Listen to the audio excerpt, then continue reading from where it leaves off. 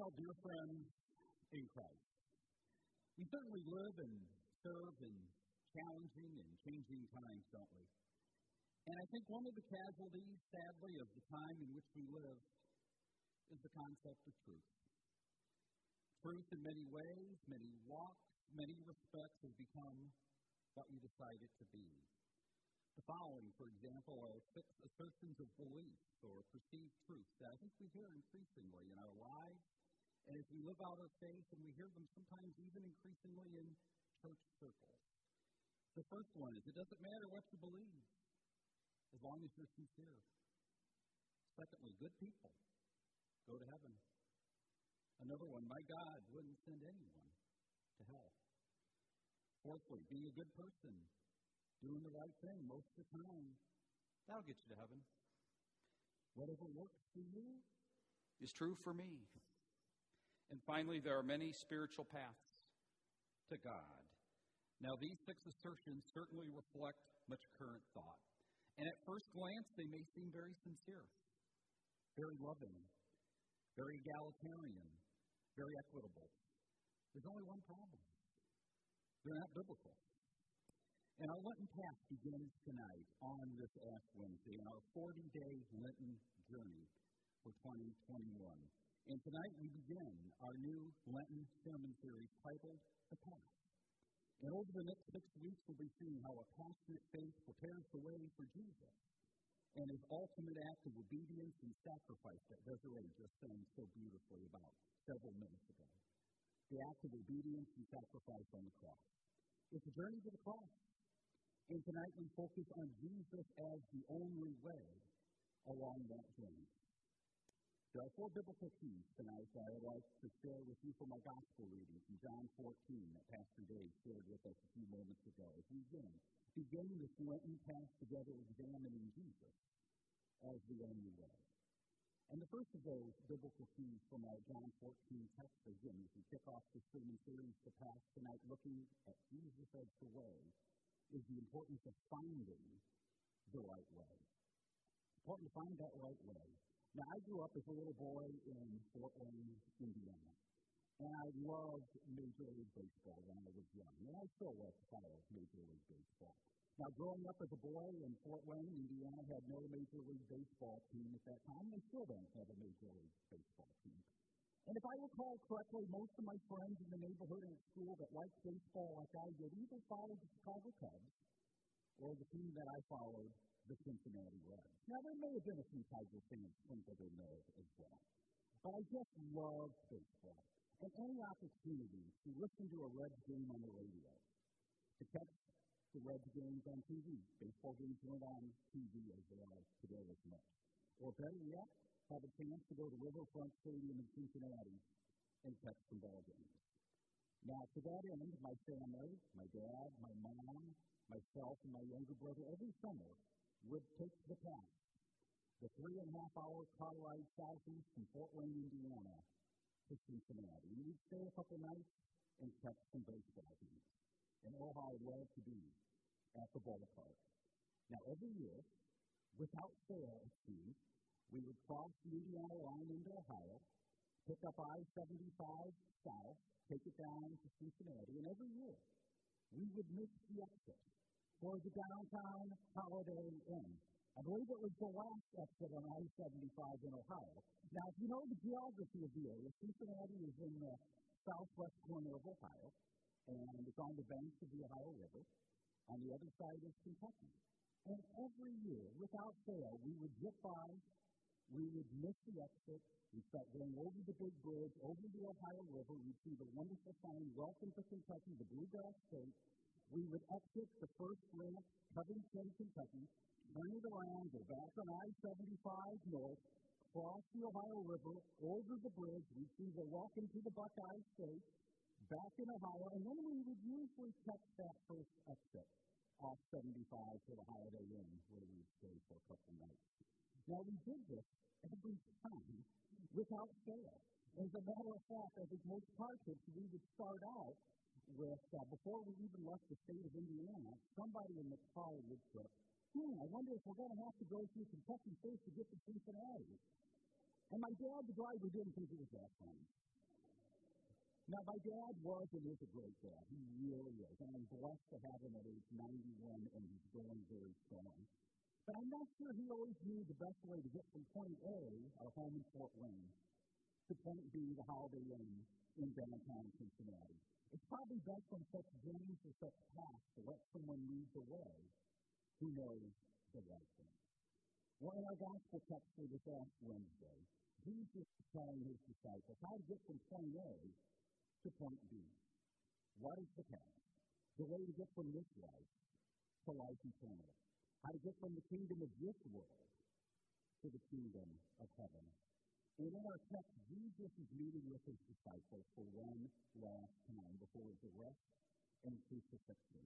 Now, this is part of a longer conversation and dialogue that Jesus is having with his disciples in John's Gospel, covered in chapters 13 through 17. And Jesus is telling his disciples, among other things, to not be afraid, to not be worried, preparing them for the week to come. Now, in our gospel text that Pastor Dave read, I'd like to revisit the first three verses. What Jesus is saying to the disciples and to you and I tonight. Do not let your hearts be troubled. You believe in God, believe also in me. My Father's house has many rooms. If that were not so, would I have told you that I'm going there to prepare a place for you? And if I go and prepare a place for you, I will come back and take you to be with me, that you also may be where I am. In other words, Jesus knows the way.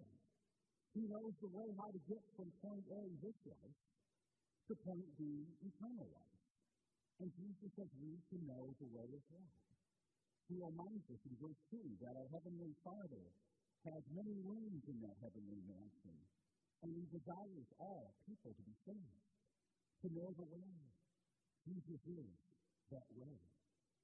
And yet the disciple Thomas in our text, and Thomas, sometimes when he appears in Scripture, has that wonderful gift for being so practical.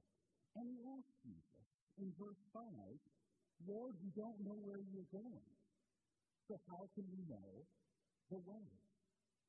Now, sometimes over the years, us guys may have gotten a bad rap in terms of maybe not being willing to stop and ask for directions along the way. Some of us maybe resemble that remark, or used to resemble that remark. Again, sometimes in our stubbornness, we'll just figure out how to do it. We're not going to stop and ask anybody for directions. Now, that may have been mitigated some with the advent of GPS technology and MapQuest and Google Maps, but with some exceptions, that may be a fair charge against some of us.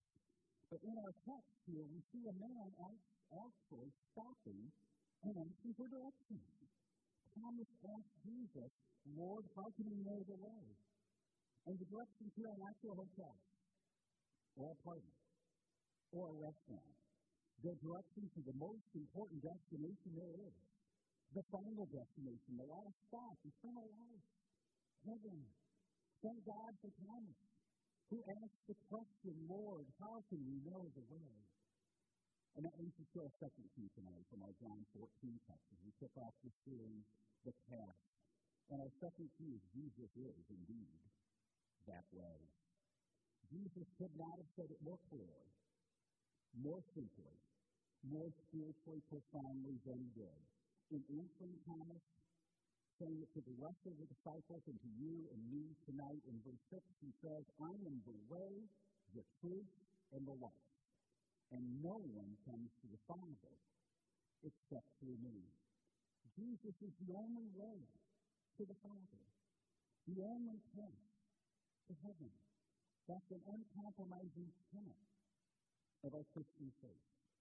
Now, by virtue of what I have the privilege to do a great deal here at St. Michael, working in the area of pastoral care, I have the chance with a number of the members along the way to see and walk with them during some of their final chapters of life, sometimes their final minutes and hours and days and weeks. And along the way, there's that opportunity to have that Jesus talk with them, to talk with them about how are they with the Lord as the end seems to be near, not knowing exactly when the Lord will call them from this earth. What do they feel about Jesus? What do they think will happen in the Lord's time when they leave this earth? And nothing is more comforting or heartfelt for family members, for me as a pastor here, than to hear one of our members or other people I may minister to confess with all their heart that they love Jesus. They know him as the way. And they believe that the Lord has a room prepared for them in heaven. And when the time comes, they know because of what Jesus Christ has done for them, because of what Jesus Christ has done for us, they will be in heaven because they believe he is indeed the way, the truth, and the life. Now, all to believe that, right? That Jesus is the only way, the only path to heaven. It should be so simple, right? And so close. Well, that leads us to our third key tonight from John 14 as we look at Jesus as the way, as we kick off the series, The Path. And it's the misconception, and it's a misconception of the, quote, arrogance of Christianity. We increasingly live in a more pluralistic time, as we know, in our country, in our community. We live in a time that's much more ethnically, culturally, religiously diverse. The Christian truth, church, and the truth of God's word no longer has the influence or the primacy, the respect or the acceptance that it once did in an increasingly post-Christian era in our country. As disciples of Jesus, we face more and more hostility at times to our faith and our desire to adhere to the unchangeable truth of the Bible. Now, over the years, in some messages or Bible studies I've had the privilege to teach, I have shared a little bit about some of the other experiences that I've been blessed with in different church work positions with performing to St. Michael. And one of those areas that I've told some stories about would be when I was a Lutheran high school principal. And those were good years in educational ministry. I had the chance to be a principal of 2 different Lutheran high schools. And I still have a number of friends or former colleagues who serve as an administrator of a Lutheran secondary school somewhere in the country. And about 2 years ago, I was talking with one of my friends who's a Lutheran high principal, and he was telling me the story about the building project they were doing. And it sounded exciting. A couple years earlier, a longtime graduate of the school passed, and in his will, he made a bequest of a large piece of property and a lot of money. And the board and the area churches and the school leaders have been praying and looking at was it the Lord's will, perhaps to move them out of this really old facility that they were in into a more strategic area of the community. They thought they could still fulfill their mission statement greater, and they had the means now to build a new building and athletic fields and all that goes with that. So they made the decision to go forward in faith. And they really only ran into opposition in one area. And believe it or not, they got some blowback from the community and from, in particular, a couple of elected officials about, of all things, wanting to put a cross on top of the Christian school building. Now, there shouldn't be anything too unusual about that. You tend to see crosses on top of or the side of Christian schools as you do on the top or side of Christian church buildings. But it got rather serious, and it ended up before the city council of that community. And so that night, the principal and a couple board members and the legal counsel were there. And the city council person who had the most adamant desire to stop this cross spoke. And he said to this group, now, if you were going to put up an Islamic crescent, I would have no issue. That was the Christian school. He said, I could probably live with the Star of David. But a cross, I'm offended. And then somebody from the school delegation said, what offends you about the cross? He said, I'll tell you. The cross represents to me what you Christians believe to be so arrogant. That you think your religion is the only true one, your God is the only real God, and that only through Jesus and his cross can you get into an afterlife. He said, I find you Christians at times to be arrogant and bigoted and narrow-minded. Now, I think the councilman here really said what he said, But, to make a long story short, the school was able to get their cross from the building. But it wasn't without some fight and some legal action. The point is that many people today, increasingly many in the world, will be offended when we, speaking the truth in love, rightfully confess and teach and believe and profess what the cross means, what the cross of Christ is all about, that Jesus is the only way to heaven. the only path to the Father. Now, some, including today some Christians and even some Christian denominations, will want to buy into a notion more of, well, come on, man. Aren't all good people ultimately going to end up in heaven? If you're good, aren't you going to go to heaven? They'll say, I have a Buddhist neighbor, I have a Sikh co-worker, I have a Hindu best friend, and they're good citizens, great co-workers and neighbors who give me the shirt off the back. And I say that's true and more. And how many of us don't have that? I have that. I have people and friends and acquaintances and neighbors that may be Hindu or Muslim or Sikh.